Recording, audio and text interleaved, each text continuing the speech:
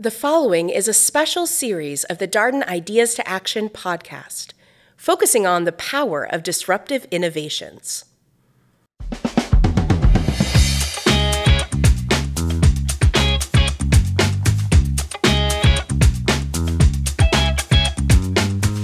Good Disruption, a lively discussion between UVA Darden School of Business professors Yael Grushka-Cocaine and Mike Lennox on cutting-edge technologies and practices that are challenging the status quo.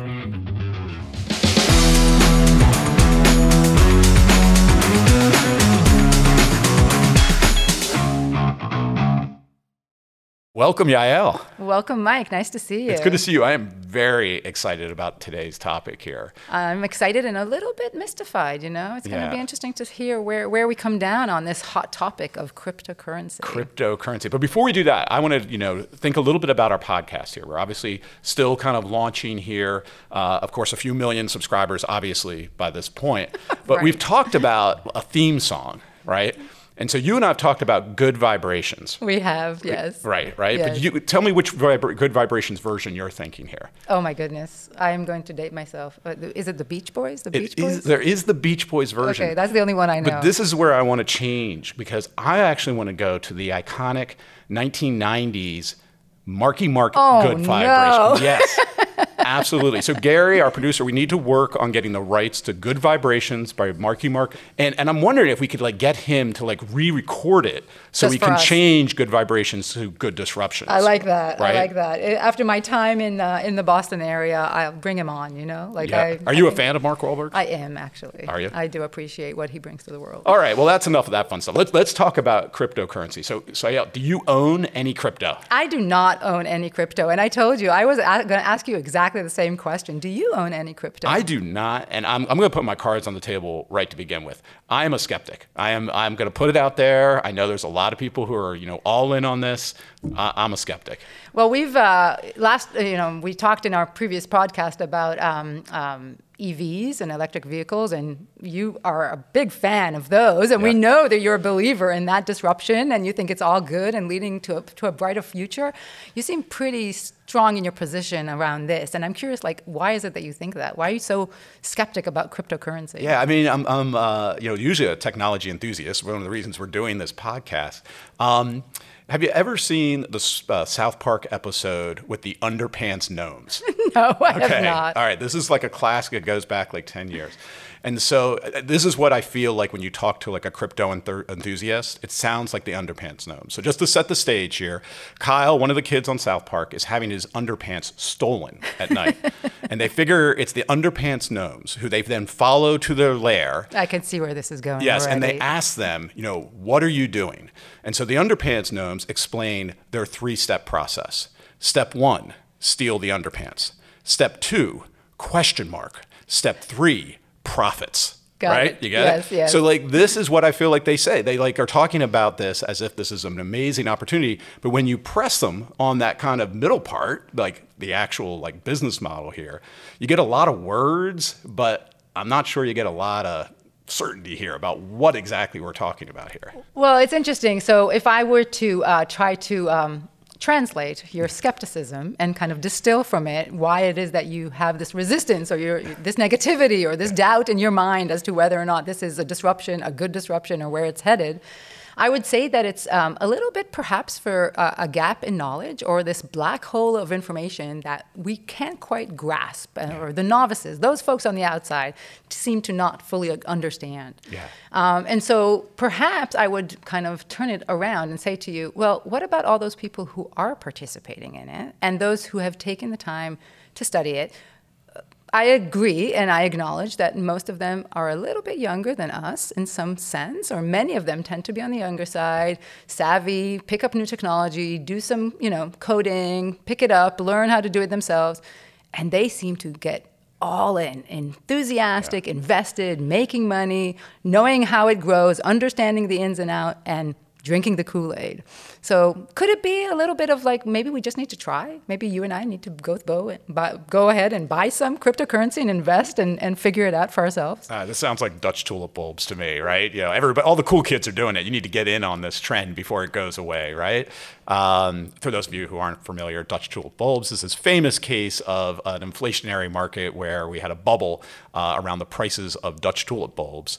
And you see this with various markets every once in a while. You look at Bitcoin, of course, it was up around what it was at 60-some thousand. It's down now to like 40. It was down as low as 30. It's volatile. Yes, it's been volatile for sure. Dogecoin and all these others are coming on the market. What was it, about 4,500 different cryptocurrencies now in distribution. I don't know. It just seems to smack of a bubble here in many ways, and the investment thesis seems to be the famous greater fool theory here. As long as you're not the last one out, you'll be good. Well, I do, if we go back a little bit and kind of try to unravel where this all came from and what is some of the motivation behind the whole industry, emerging, the whole cryptocurrency idea, I do buy the fact that people were getting fed up with paying lots of fees, right? Having these intermediaries, having these banks, having these third parties controlling all the transaction. It does seem in a world of Napster and the world of Venmo that we can find better ways to do things, right? And we can connect directly, and we can use our computers in more sophisticated manners that, we don't need to go to Bank of America or to the Wells Fargo in order to do all of our transactions. Don't you see that? I mean, I'm sure. I think if we start to unpack it, again, I'm a crypto skeptic. I'm not a blockchain skeptic. Okay. I actually think the underlying technology of blockchain has a lot of use cases that I think, create value. In the case of and let's just clarify that distinction, okay? Like the blockchain is the technology that allows us to actually exchange this currency, this money, without actually having physical money. Right. Well, it's even beyond that, right? It's this idea of a distributed ledger. So that this idea that, think of it as a database of transactions here, is not controlled by a single party, that it exists out there in the world, and in fact, it's transparent and others can see this ledger available. Whereas in most financial transactions, there's a trusted intermediary, the bank, or some other intermediary who is kind of providing that role of kind of managing the database. And I think that's where I struggle, because when I think about what's the problem crypto's trying to solve, at least for me, my bank works really well. I find that when I write a check or I use my credit card, transactions go through and I'm able to make payments. So, I definitely think there are certain things like foreign exchange and the like where this could make sense. It's the fees. It's paying all those fees. That is painful. Yeah, but it's not clear to me that even with something like Bitcoin, you still have third-party intermediaries, these wallets that you're paying fees. So, again, what problem is it exactly solving here? Is not clear to me. And look, the evidence is not good that Bitcoin and these other currencies are being used as actual transacting mechanisms. All they're being done is trading on speculative buying here. Probably with the one exception of illegal transactions, right? It's great for money laundering. It's great for illegal transactions here that you don't want to go through a reputable third-party bank. But it's unclear to me that there are that many use cases that motivate the need here. Now, there is more and more attention globally, locally in the U.S., but also globally around the world from the regulators, around the fact that they have to start interfering and intervening and put in place certain mechanisms to ensure that everything is done that is legal and that it's not used for the wrong purposes. So if it were to disrupt, so let's go down the route and say, let's assume that cryptocurrency is a disruptor. Who is it going to disrupt? It's a great question. I think first and foremost, the ones who fear this would be the banks, right? Okay. So if you can disintermediate the role of the banks or the other financial institutions here, that clearly would be disruptive. Now, again, I'm skeptical of whether that will actually manifest itself to the degree that the kind of crypto champions are saying here. But clearly they at least would be one. I don't know, any others you'd think of? Well, it's a good question. It could open up a string of new type of commerce, I think, in the way that people interact with each other, right? So it's the banks, but it's the PayPals and the Venmos, and it's all of the ways in which we exchange payment. Like if I want to go down the road and I want to use a service that is a little bit vague and I'm not familiar with the environment and I'm trying to use, let's say, internet, right? Both of us read an article this morning about an internet provider that basically is using cryptocurrency to encourage people to share their hotspots with each other and kind of share their broadband with the world. I can see that I could go ahead and use that service. And so my internet service provider will eventually feel the hit, right? They'll see that there's a change in the contracting, and they'll start to think about their own business model moving forward, right? Well, this is again where I struggle, because I think, again, there are obvious solutions that blockchain can help, or needs where blockchain can help. Take something like Venmo or PayPal, right? They're not blockchain solutions, right? No. They require you to have a bank account, and they are providing a service that allows you to transact more efficiently. Again, I'm not against like fintech innovation. I think there's a lot of that going on. But whether a blockchain cryptocurrency solution is necessary, I don't know. Helium, who we were talking about, who's doing this networking piece, clearly, they've created an interesting world in which third parties basically are providing services to build out the network, and you need to incentivize people to do this. Exactly. So they've created a cryptocurrency that you get as part of this. It's not clear your to me ability to make money, basically, while you're providing broadband access to other people. But do you need a cryptocurrency to do that? Like, can't you just have US dollars going into people's accounts? Again, I'm struggling with why the cryptocurrency part of this is so necessary and so hyped in all these examples. One repeated theme in all of these business models that seems to work is this distributed approach, this idea that there's no centralized body, that I don't put too many eggs in one basket, and I'm not relying on a single company to rise and fall and succeed, but that we're all part of it, and that we all own a piece of this business and this company. I think that's the philosophy behind it. That's what is so appealing to many people who jump in and participate, is that they are part of this network. They are part of this chain. They are part of regulating this whole industry, and that we're not relying on a single entity outside. Yeah, this is a definite kind of libertarian, Silicon Valley, stick it to the man, right? Stick it to the man, we don't need these big bad banks, doing this for us. Maybe, but again, take actual currencies like U.S. dollars, right?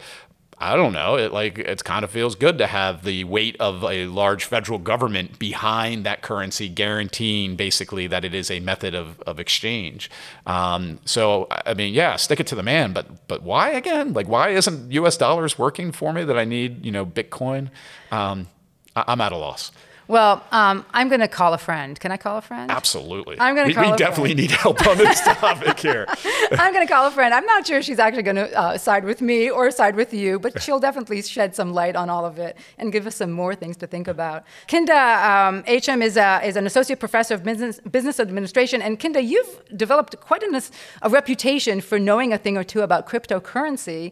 We're talking about cryptocurrency in the context of disruption. Do you think it's a disruption? It's a disruptive technology? Tell us your position. So I think you guys have it right with separating the crypto from the currency. I would equate the currency part to money supply issues, and then the crypto part is more the payment rails.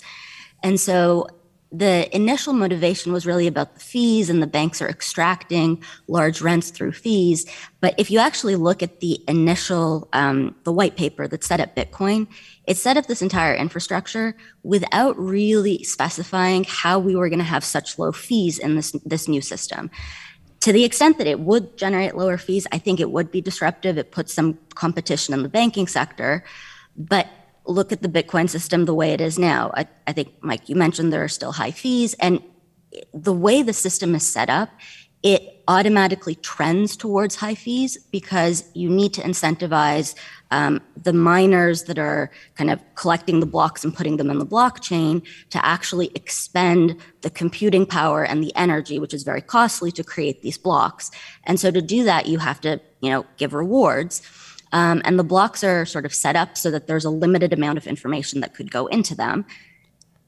The reason being that if you want to store, Yala, as you said, if you want to store this in a decentralized fashion, lots of people need to store it. Storage costs are extremely high as the size of the blockchain gets exponentially larger. So until that technology, storage technology, makes it such that we can store massive amounts of information on multiple computers very cheaply, the block size in blockchain is going to be restricted so that we don't accumulate too much data at any given point in time. But okay, so what does that mean? That means that if you want to get your transaction put in a block, you can do that by incentivizing the miners and kind of essentially tipping them. So you do see these spikes where mining power is either down because of some, shock in the locations where the miners exist. In those scenarios, you actually see a big spike in fees, higher than what you would have to pay a bank. Right. So the system itself, it's a very noble objective. If it was able to achieve lower transaction costs, that would be competitive against the banking system. But it's done in such a way that we haven't actually seen that play out. So that's the payment part. Could I try to put this in the layman's term? The way I've tried to articulate this to like students and the like is you need somebody to balance the books. And so in the kind of financial intermediary side, that would be the bank, kind of make sure the books are balanced. Here in a decentralized system, you need to incentivize somebody to basically balance the books. And then that's the miners. That's where they come in to make sure that, if multiple transactions are taking place at the same time, that the book's clear at the end of the day. Is that the right way to think about it? Okay. Yes.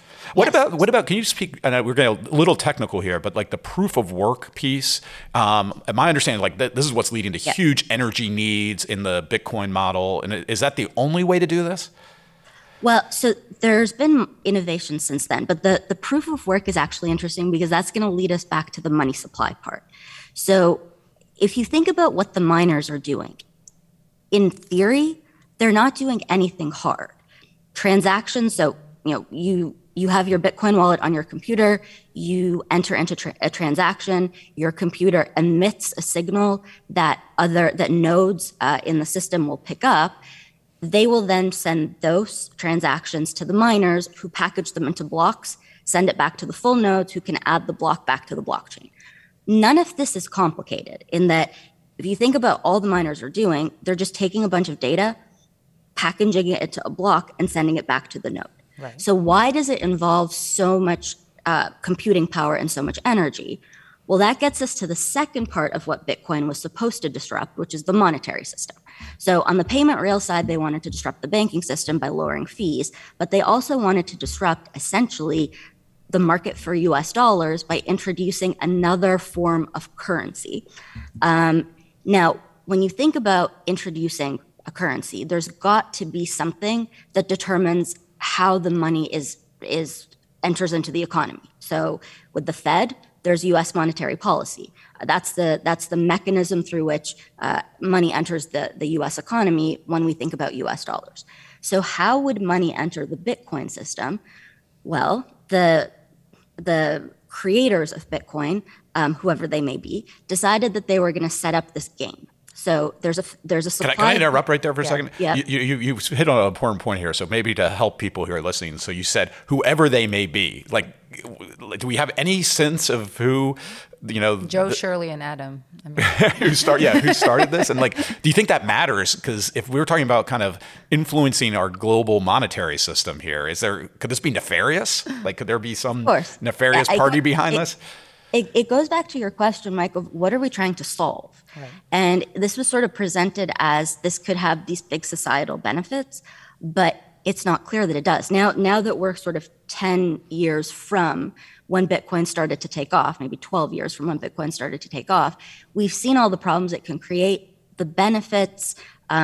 We can talk about this in a second, but then you go to maybe this was just somebody who was trying to make a quick profit, and they did this. They did this by creating this infrastructure that people sort of herded on for various reasons that we can also talk about. And maybe they're out. Maybe they cashed out and they're off in an island somewhere, just watching the rest of the world go crazy about Bitcoin. But the fact that we don't know who created it, and the fact that we still have yet to come up with a compelling answer to what big social problem are we trying to solve, really does put some question marks around what the true motivation of this was. And just to bring it back to your point, you started to describe to us, Kinda, how these currencies get put into the economy, so to speak, or thrown out there for trading. So can you just complete that process? So whoever those individuals are, wherever they are, how do these new currencies get generated, this new money get generated?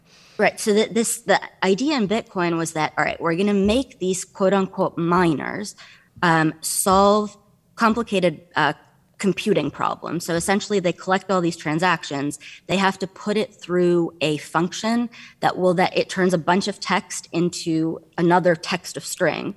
And that text of string has to have certain properties. You can adjust the properties that the output has to make it harder to generate a piece of string with those properties. That's what generates this increase, the increased cost of doing so. Right. And the idea was that, well, we're going to inject money into the quote unquote economy as rewards for engaging in this sort of effort, this kind of costly effort where, may not be costly for you as an individual, but it's costly for your computer. You need to have like this big, fast hardware and pay high energy costs in order to do it. And you're willing to do that if you're getting compensated. So the miners and this proof of work, this costly proof of work, is the flip side of injecting the money into the system. So we're going to create something that's costly in order to compensate it. And that compensation is what's going to essentially be the monetary policy of the Bitcoin system.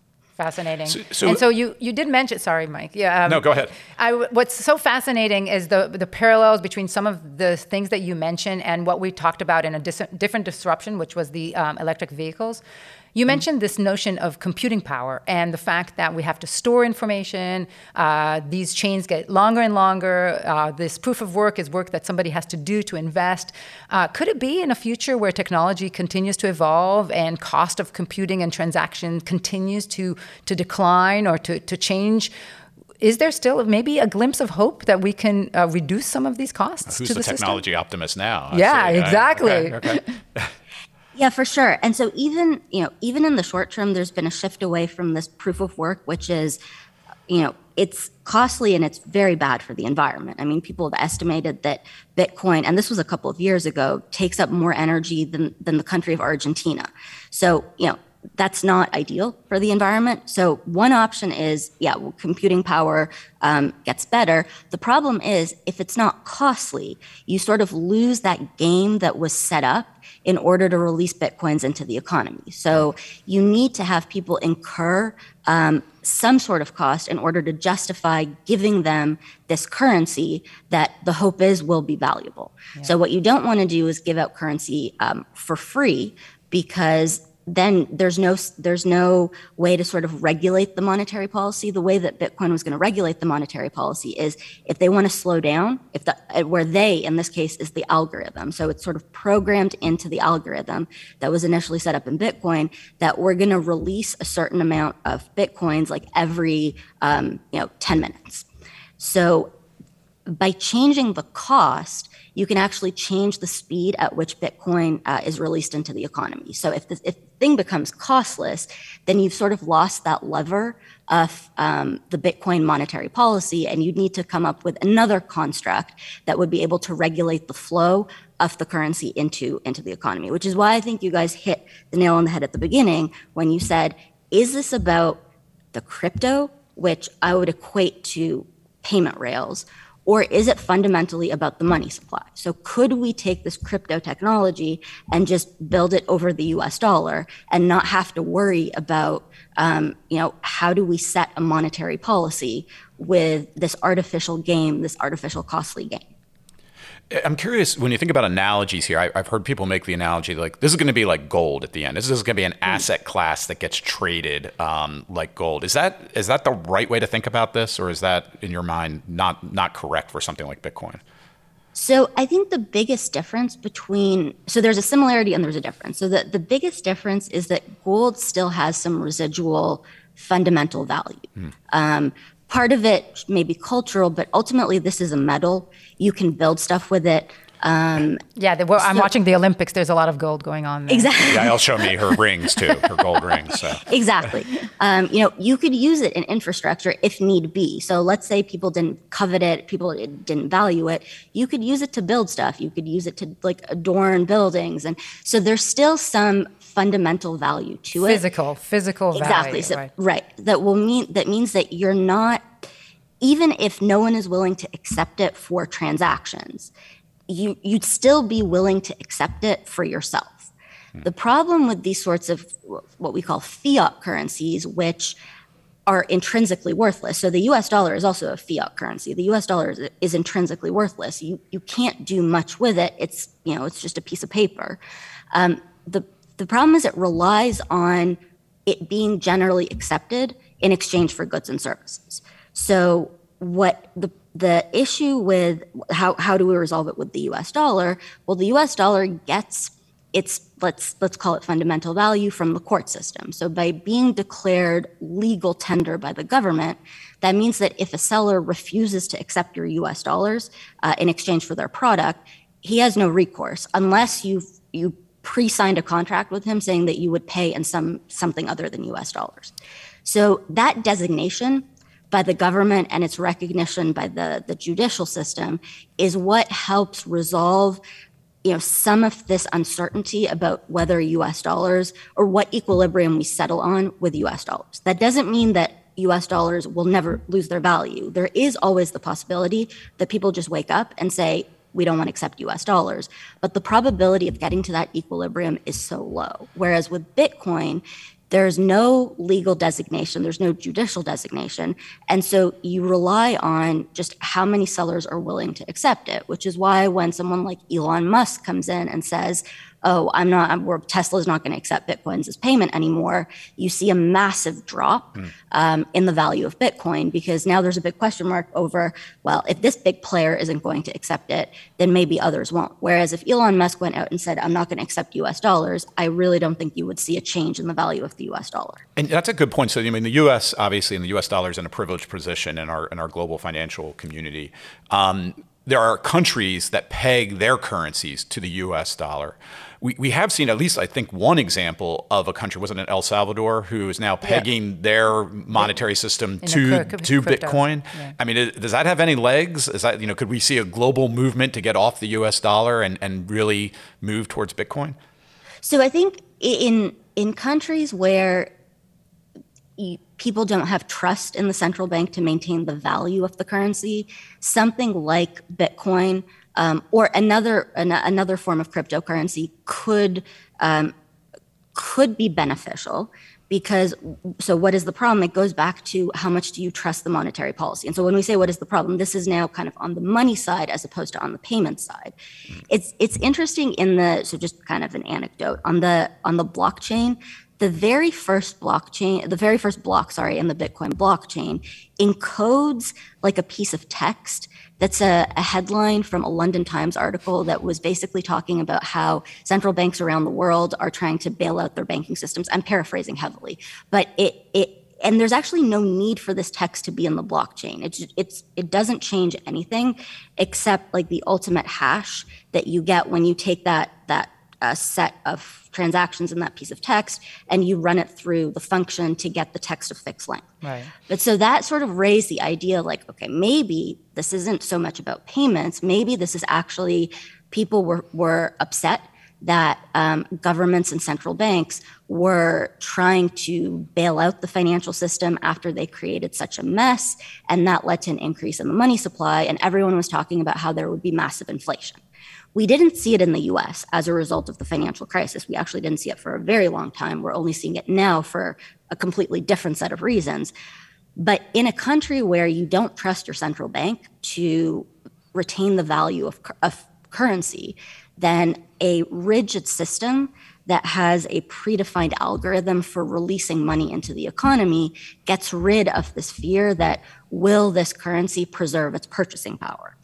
So it kind of gets rid of the inflation threat. So in a country like El Salvador, or a country that would otherwise peg its currency to the US dollar, adopting Bitcoin is a way to say, hey, look, I mean, we don't have a really good track record of preserving the value of our currency, but you don't have to worry about it anymore because we're not in charge. That's the benefit on that side. The cost is, and this was actually one of the big failures of the gold standard. So Mike, since you said, like, what is the parallel with the gold standard? So we talked about the difference. Gold is physical and has some fundamental value. A similarity between gold and Bitcoin is that there's no easy way to increase supply in a crisis. So one of the what's argued by some economic historians, one of the big failures of the gold standard was during the Great Depression. So the U.S. would have benefited tremendously. The U.S. banking sector would have benefited tremendously from some liquidity injections by the Fed to deal with all the runs on the banks, not all of which were related to fundamentals. Some of them were just pure panic-driven runs. Right. But the Fed was arguing that we're on the gold standard. So we can't increase the supply of US dollars and give it to the banks unless miraculously there's a big increase in the supply of gold reserves. And so that's been argued by some as one of the reasons why you went from like a stock market crash in 1929 that could have just been a normal course recession into a very prolonged and protracted depression, because there was no no channel for the central bank to step in and provide liquidity to the banking sector that needed it. So that's like Bitcoin fascinating would have to me, right? the same. Yeah. Because I mean, this is like saying at one level, again, getting it back to the stick it to the man. I was kind of had me convinced there, like, all right, I'm privileged being here in the United States. We have some faith, in our government that they'll continue to make this a viable currency. But if you're in a country where that's not the case, this makes sense. But now you're highlighting that the very features of Bitcoin that make it stable, if you will, this predictability on how it increases, actually hinders your ability to address some of the financial crises you might face because you can't increase the money supply. You've taken away the external decision making, that kind of authority that makes decisions and can kind of take things in different directions when you need to act exogenously in response to a crisis. Right? Exactly. And I guess not that I'm a Bitcoin defender, but if I had to put myself in the shoes of a Bitcoin defender, they may argue that, well, if we kind of get rid of the banking system in the first place and everything is done through on decentralized platforms, then maybe there won't be a financial crisis in the first place. As much as I disagree with that argument, I would think that the bigger counterpoint to that is look at what happened in COVID. That has nothing to do with the banking system. The banking system was very sound, but the Fed had to step in and provide liquidity so that we could shut down the economy. And I liken that what happened over the past 2 years at the very beginning was you basically shut down the economy and you rely on the Fed and to some extent fiscal policy, which takes longer to make decisions on, to keep the economy on life support. And so if we were on a Bitcoin system or if we were on a gold standard, that would be impossible. So there's a few things that I'm hearing, and we're going to kind of wrap things up in a moment and ask you to take a position, Kinda, around whether cryptocurrency is a good disruption, a bad disruption, or perhaps not a disruption at all. So we're going to come back to that question in a moment. But if I were to flip things around and say, well, one of the things that is preventing cryptocurrency from being accepted by more people and being kind of thought of as a more mainstream kind of avenue is a lack of trust that people are reporting, this question mark that Mike spoke of earlier in the process, that people don't really understand it, people don't trust it. And this notion of volatility, that it seems to be fluctuating and that there's very little ability to predict. Do you think that either of those things can be solved, at least in the US in the near term, in any meaningful way to change people's perception? So I think the first thing is that those are related. They're very closely related. The volatility, there's a fixed or a deterministic supply of Bitcoins, or on many of these cryptocurrencies, a fixed supply. And demand is what's bouncing around as people don't trust it. So the volatility is really coming from this lack of trust. Now, if you had a more flexible mechanism through which you would change the Bitcoin supply, then, if people don't trust, if the demand for Bitcoin goes down, the supply of Bitcoin should also go down by the same amount. That would create some stability, and that may actually improve trust. Interesting. But the way the system is set up, it doesn't allow for it. So on the bigger question of, what can be done to improve trust, I think it does go back to Mike's question of what does Bitcoin want to do in the first place? It says that it wants to be a currency, but in order to be a currency without any sort of fundamental value, you have to have people trusting it. And in order for people to trust it, they have to believe that other people trust it. And so there's no way to get rid of this multiplicity of equilibria. Even, the declaration of it as a fiat currency doesn't 100% get rid of it. So in that sense, to me, I view, maybe we're getting now to the point where I'm going to take a stand. Yes. Yeah. Good, bad, or no? Good, bad, or no disruption. Yes. I don't see this as a viable currency. To me, it fails as a currency because of the issues that we've talked about. There are situations where you want flexibility. It doesn't give you that flexibility. And the what's encoded in it to prevent it from giving that flexibility also magnifies the volatility when there's lack of trust. And when you have this big amount of volatility, it's much harder to get people to trust that this is a good medium of exchange. So to me, I think it fails as a currency. Now, could the crypto part, could the payment rails part be a disruption? I think yes. I think it has pushed the banking system to be a bit more efficient. So you see it, a good example is JP Morgan. So JP Morgan, I think, has created its own internal token. So, one of the types of payments that I guess are the slowest and the most costly are cross-border payments. And a big part of that is all this anti-money laundering compliance that has to be done. It seems like that hasn't been efficient. So the compliance gets checked at multiple steps in the process. So by using this idea of a token that where you can kind of keep track of where that token has been. So each US dollar for the institutional clients that participate in this arrangement with JP Morgan is associated with a token, and you can kind of encode in that token where it's been before so that the checks can be faster. The checks of the anti-money laundering compliance can be faster and more efficient. Wonderful. As somebody who has family in Israel and in England, I need something that makes those types of transactions much quicker. Yeah. So to the extent, now, would the banking system have eventually done this? I think so, but I'm favorable to the argument that crypto and the blockchain technology, by sort of introducing a potential competition on the payment rails, push these guys, the banking system, to sort of, all right, let's kind of get our act together. It's not like a massive innovation. It really is just better data storage and a better database and querying it more efficiently. So a small good disruption. So I do think on the payment system, it's probably going to leave like a positive footprint now. But on the currency side, no way. Well, I'm right with you, actually. This is very consistent. Like I said before, I think blockchain, I hope we'll spend some time on another podcast about blockchain and NFTs. NFTs, yes. That is where the excitement I'm going to go out on a limb, and I'm going to say no disruption in the following sense. We can think about Betamax. We can think about, all of these artifacts, fax machines that like name a particular point in time. I think we're going to look back in the 2020s and, mention of cryptocurrencies like Bitcoin will peg you to this point in time and will not be something that has this longevity that people think. This is going to be a fad that we're seeing. So I think I agree with the two of you. The currency side of things doesn't seem like that's the appeal here. I think the empowerment, the fact that we're giving young folks who know how to code some capability to come up with new ways to kind of connect and new business models to innovate and create. I think that's where the excitement lies. Maybe that's more on the blockchain side of things. You are just always the optimist. I'm usually the optimist. I am very optimistic. But you're putting a positive spin on this. I love it. I'm going to get all the negative tweets from the crypto. Exactly. Bros Spend enough time on Twitter, and some days you'll be optimistic. Yeah. I want to make sure that we thank Kinda. Thank you so much for your expertise. It was hugely valuable to us, and we really enjoyed chatting with you. So thank you for joining us today. Thank you so much. This was fantastic. Thank you. And Mike, our conclusion is no disruption? Or I'm saying no disruption. No disruption. Okay. And I'm saying part of it is good disruption. And as always, glass half full. Yeah.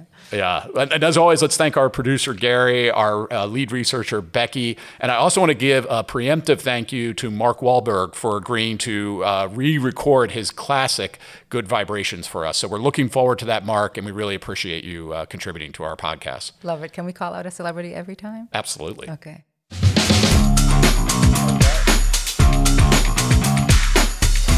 Good Disruption is a podcast from the University of Virginia Darden School of Business.